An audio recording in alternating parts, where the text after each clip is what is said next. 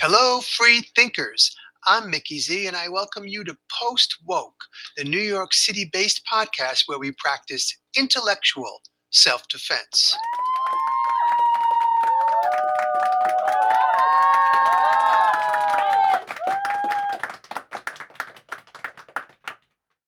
To get a feel for what passes for anti racism in clown world these days, let's get situated in summer 2020 in the woke capital of the world, Seattle, Washington.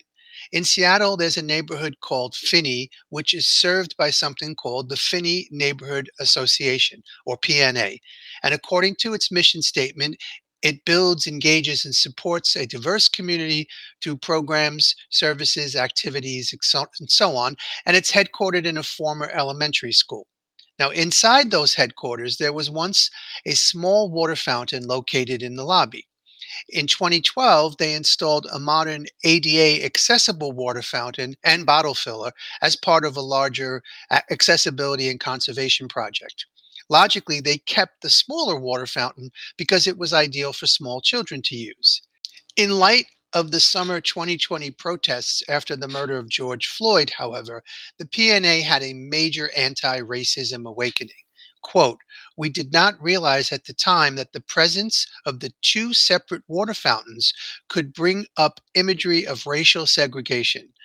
Facility staff first heard about the second water fountain, making some community members uncomfortable on July 8th, 2020. After brief consultation with PNA leadership, maintenance staff removed the small fountain on July 10th, 2020.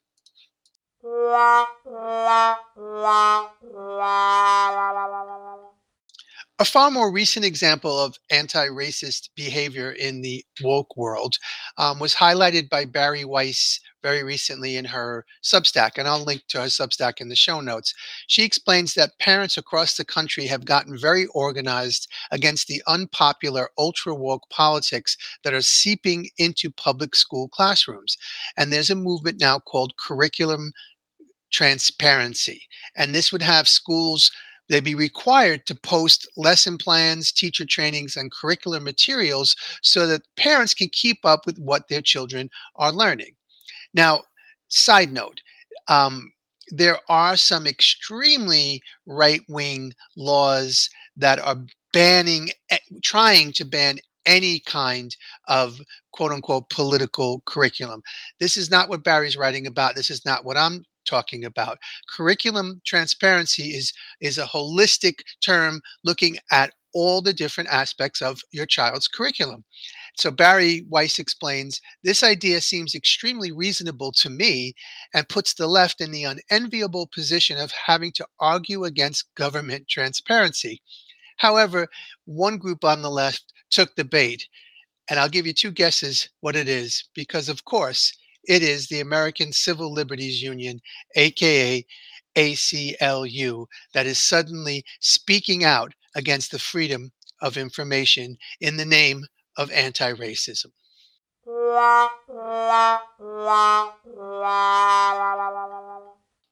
For now, I'll offer one more example of woke anti racism, and this comes courtesy of Mark Crispin Miller, who also has a Substack and will also be linked into the show notes. Mark recently shared a letter he received from a man in Berkeley, California, who belonged to a gym called Bay Strength. And he explained that he belonged there for 2 years and but was abruptly kicked out. And the reason was the gym owner found out that this man was applying for a job as a police officer. Now, the man writing the letter, FYI, is South Asian, therefore, by definition, is a person of color. So he goes on to say, they don't want me to train there because I'm becoming a police officer because police officers are racists. What's confusing me is that the four owners of the gym are all white progressives, but I am a person of color. I had known all along they were liberal, but I had no idea they could refuse me entry to their gym based on my choice of vocation. Now, when he complained, one of the owners of Bay Strength wrote to him explaining, quote unquote, their logic, quote unquote. I cannot support you becoming a police officer in any regard. It would be a violation of my principles and the gym's to assist you in this particular journey. Both I and Bay Strength support the Black Lives Matter movement for racial justice. While the demands of that movement are broad, one of the key focuses is on dismantling systemic racism as upheld by the state and includes a demand to defund the police. While I do not believe you harbor racist attitudes, that is the structure you will be expected to uphold as a police officer, and I personally cannot coach you to prepare for this role. If you ever change your mind, you are welcome to reach back out. Close quote. So the man who was tossed from the gym explains that I've seen the damage that has been done by demonizing the police. If we are speaking purely in the language of numbers, the CDC says that hospitals kill about 200,000 Americans every year, while it's agreed that the police shoot and kill about 2,000 Americans a year. If we are to follow the science here and look at pure statistics, why aren't we defunding the hospitals? I'll be right back with some thoughts on climate change right after this word from our sponsor. Hey, Mickey Z here with a few messages before we get back to the show. I'm asking you to become a paid subscriber to Post Woke. To do so, it's very simple. Just go to mickeyz.substack.com. The link is in the show notes. And there, for just $5 a month, less than 17 cents a day, you can support what I'm doing and get a steady flow of podcasts, articles, and other content, including perks that are available only to paid subscribers. So I thank you in advance for making that commitment. It really makes a difference.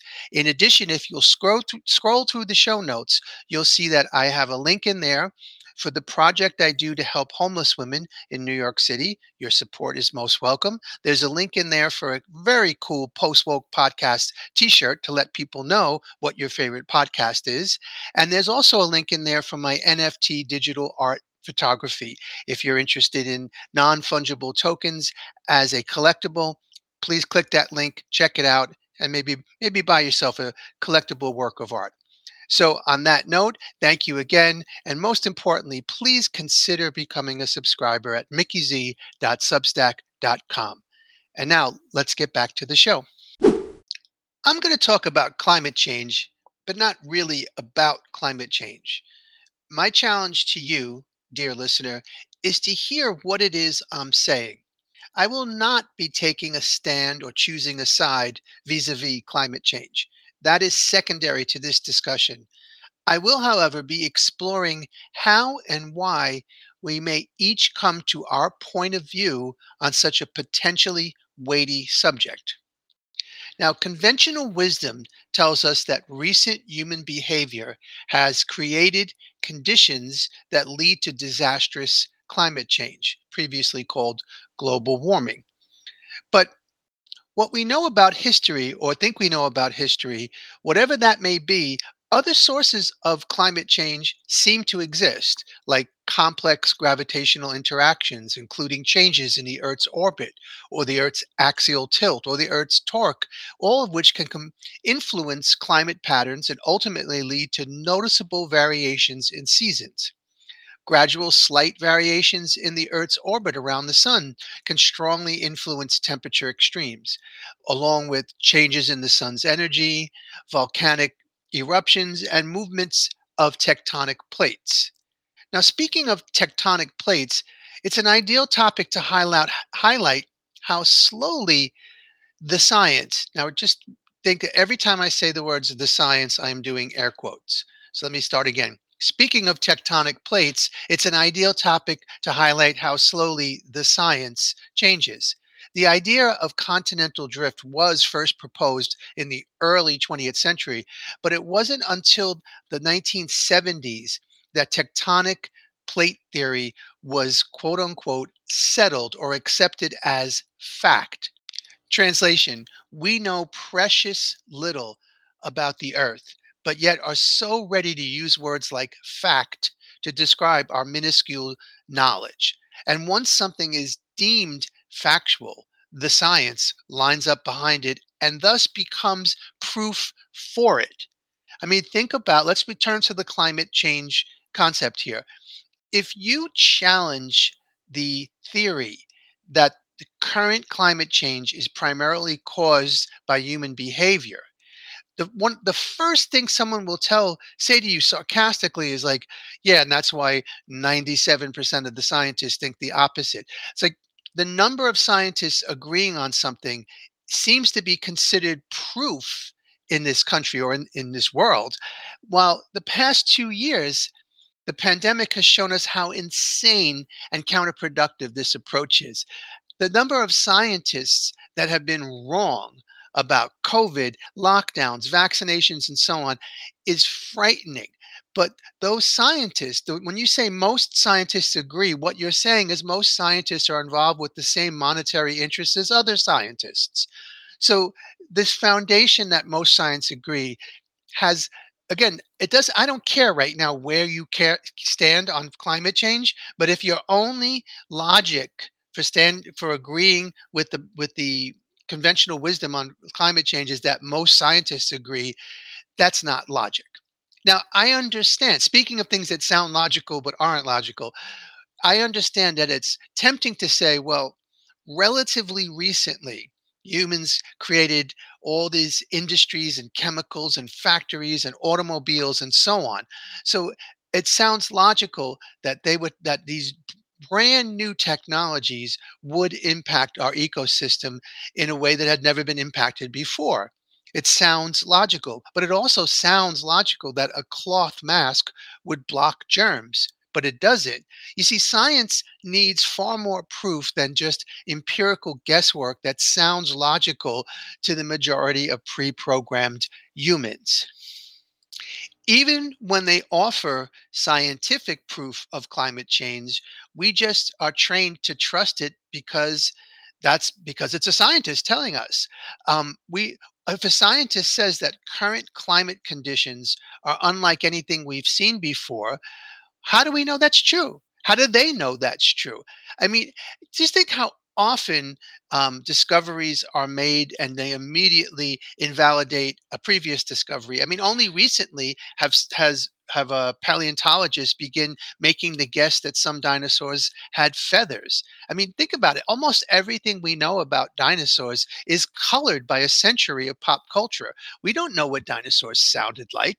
We know what Spielberg assumes they sound like, but we don't know. We know precious little about them. Scientists are not immune to this societal pressure. And now, of course, you'll say to me, yeah, but when they dig up the bones, yeah, they dig up bones. That doesn't mean that the extrapolations they make based on a single leg bone that they find are accurate.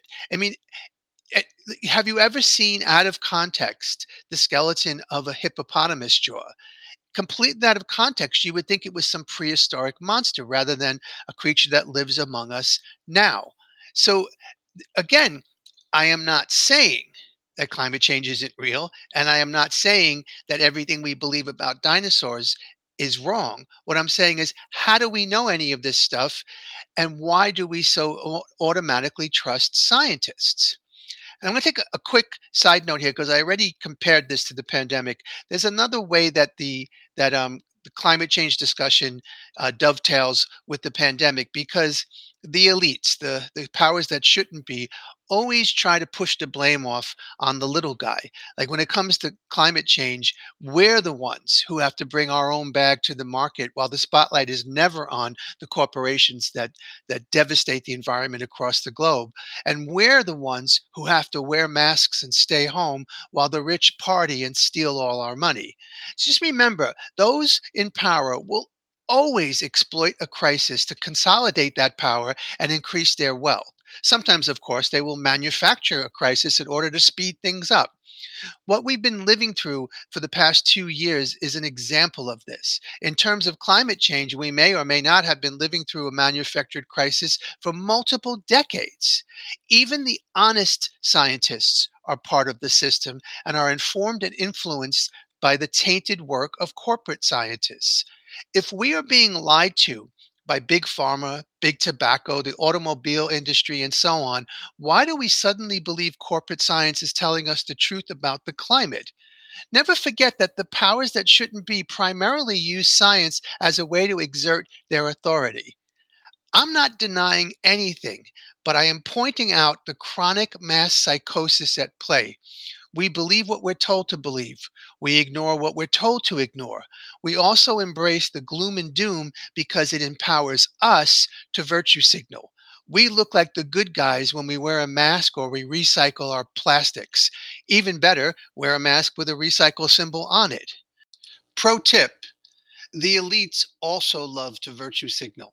It enhances their brand when they pretend to care about racism, gay rights, or the environment. It also increases the likelihood that we will turn to these high profile experts to fix the crises they claim are happening. In such a setting, how do we know when we're being lied to and manipulated? Is it even possible to know unless you step outside the system and ask questions that may get you ostracized? Even if the climate is changing because of humans, who can we trust to educate us on this crucial topic? In fact, who can we trust to educate us on what to do about this crucial topic? Now, I like to think I'm offering you some important questions, potentially life altering questions. But right now, I'm most interested to know your unfiltered answers to these inquiries. Can you hear this podcast segment without getting defensive? And can you actually hear what it is I'm saying? While you ponder that, I'll leave you with this thought.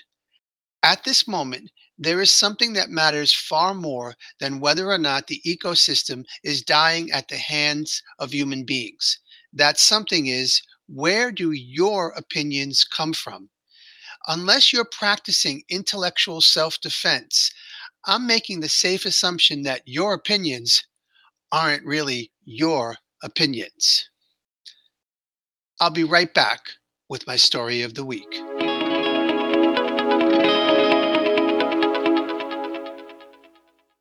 I grew up sharing space with cats since I was 4 years old, and my family adopted a kitten we named Rusty. This imprinted felines onto my psyche in a profound way. It's been decades since I've lived in a building that allows pets, yet my bond with cats remains as strong as ever. I used to visit New York City's cat cafe. I feed local strays. I dote on local bodega cats, and I regularly overdose on kitty memes and videos. There are other interesting manifestations of my cat connection, however. This confession may sound odd, but I'm certain I am not alone.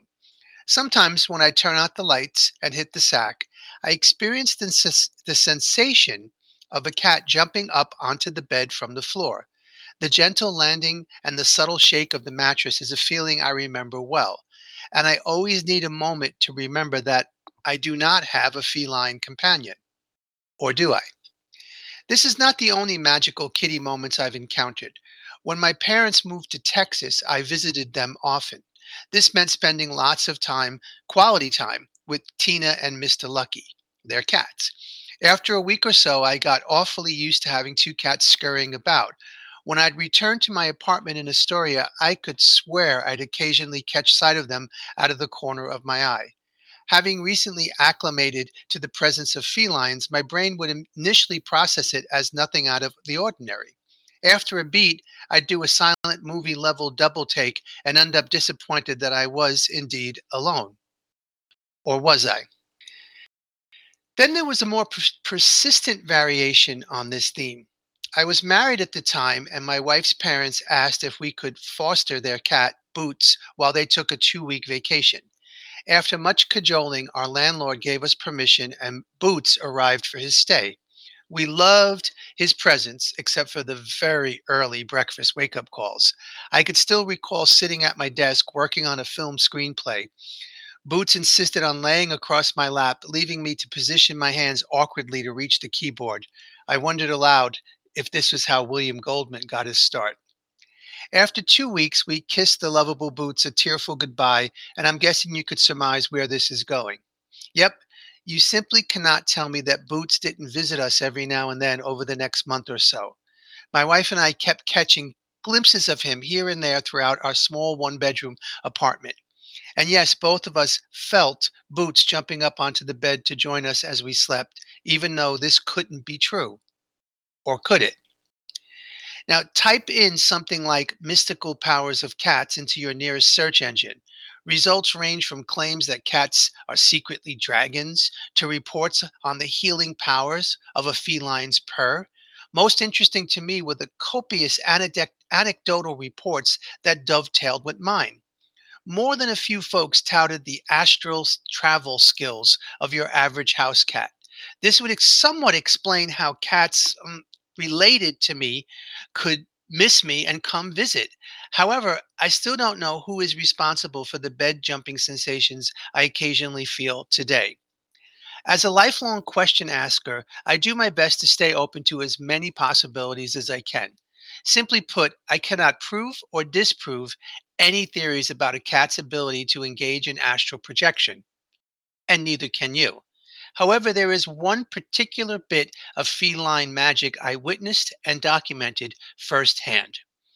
You see, once Rusty moved in a million years ago, my mother and sister became cat ladies for life.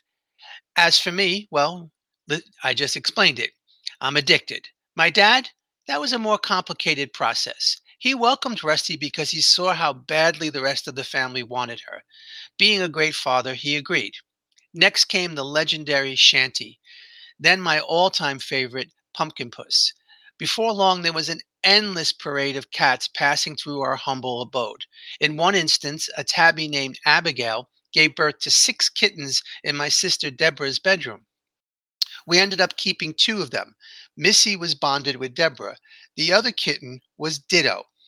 Ditto was named because he kind of sort of looked like Shanty, who got her name because she was found in a neighbor's backyard shanty.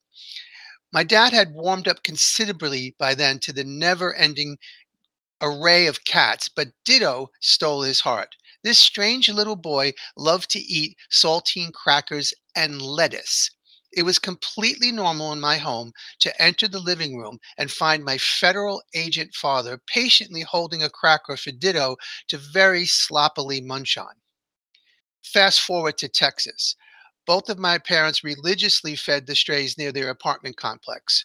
One particular cat, a tortoiseshell, really clicked with my dad, and his cat lady status escalated.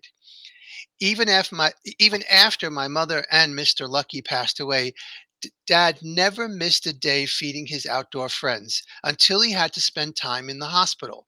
I flew down immediately, and please allow me to introduce a brief sidetrack to me seeing my poor sick dad in the hospital.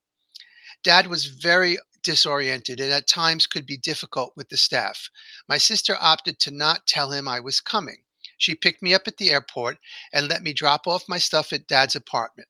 After she and I fed the tortoiseshell cat, it was off to the hospital. Deborah entered the room first, saying, "You have a visitor." I waltzed in and will never forget the expression of surprise and deep love on my father's face when he saw me. "I can't believe you're here," he gasped.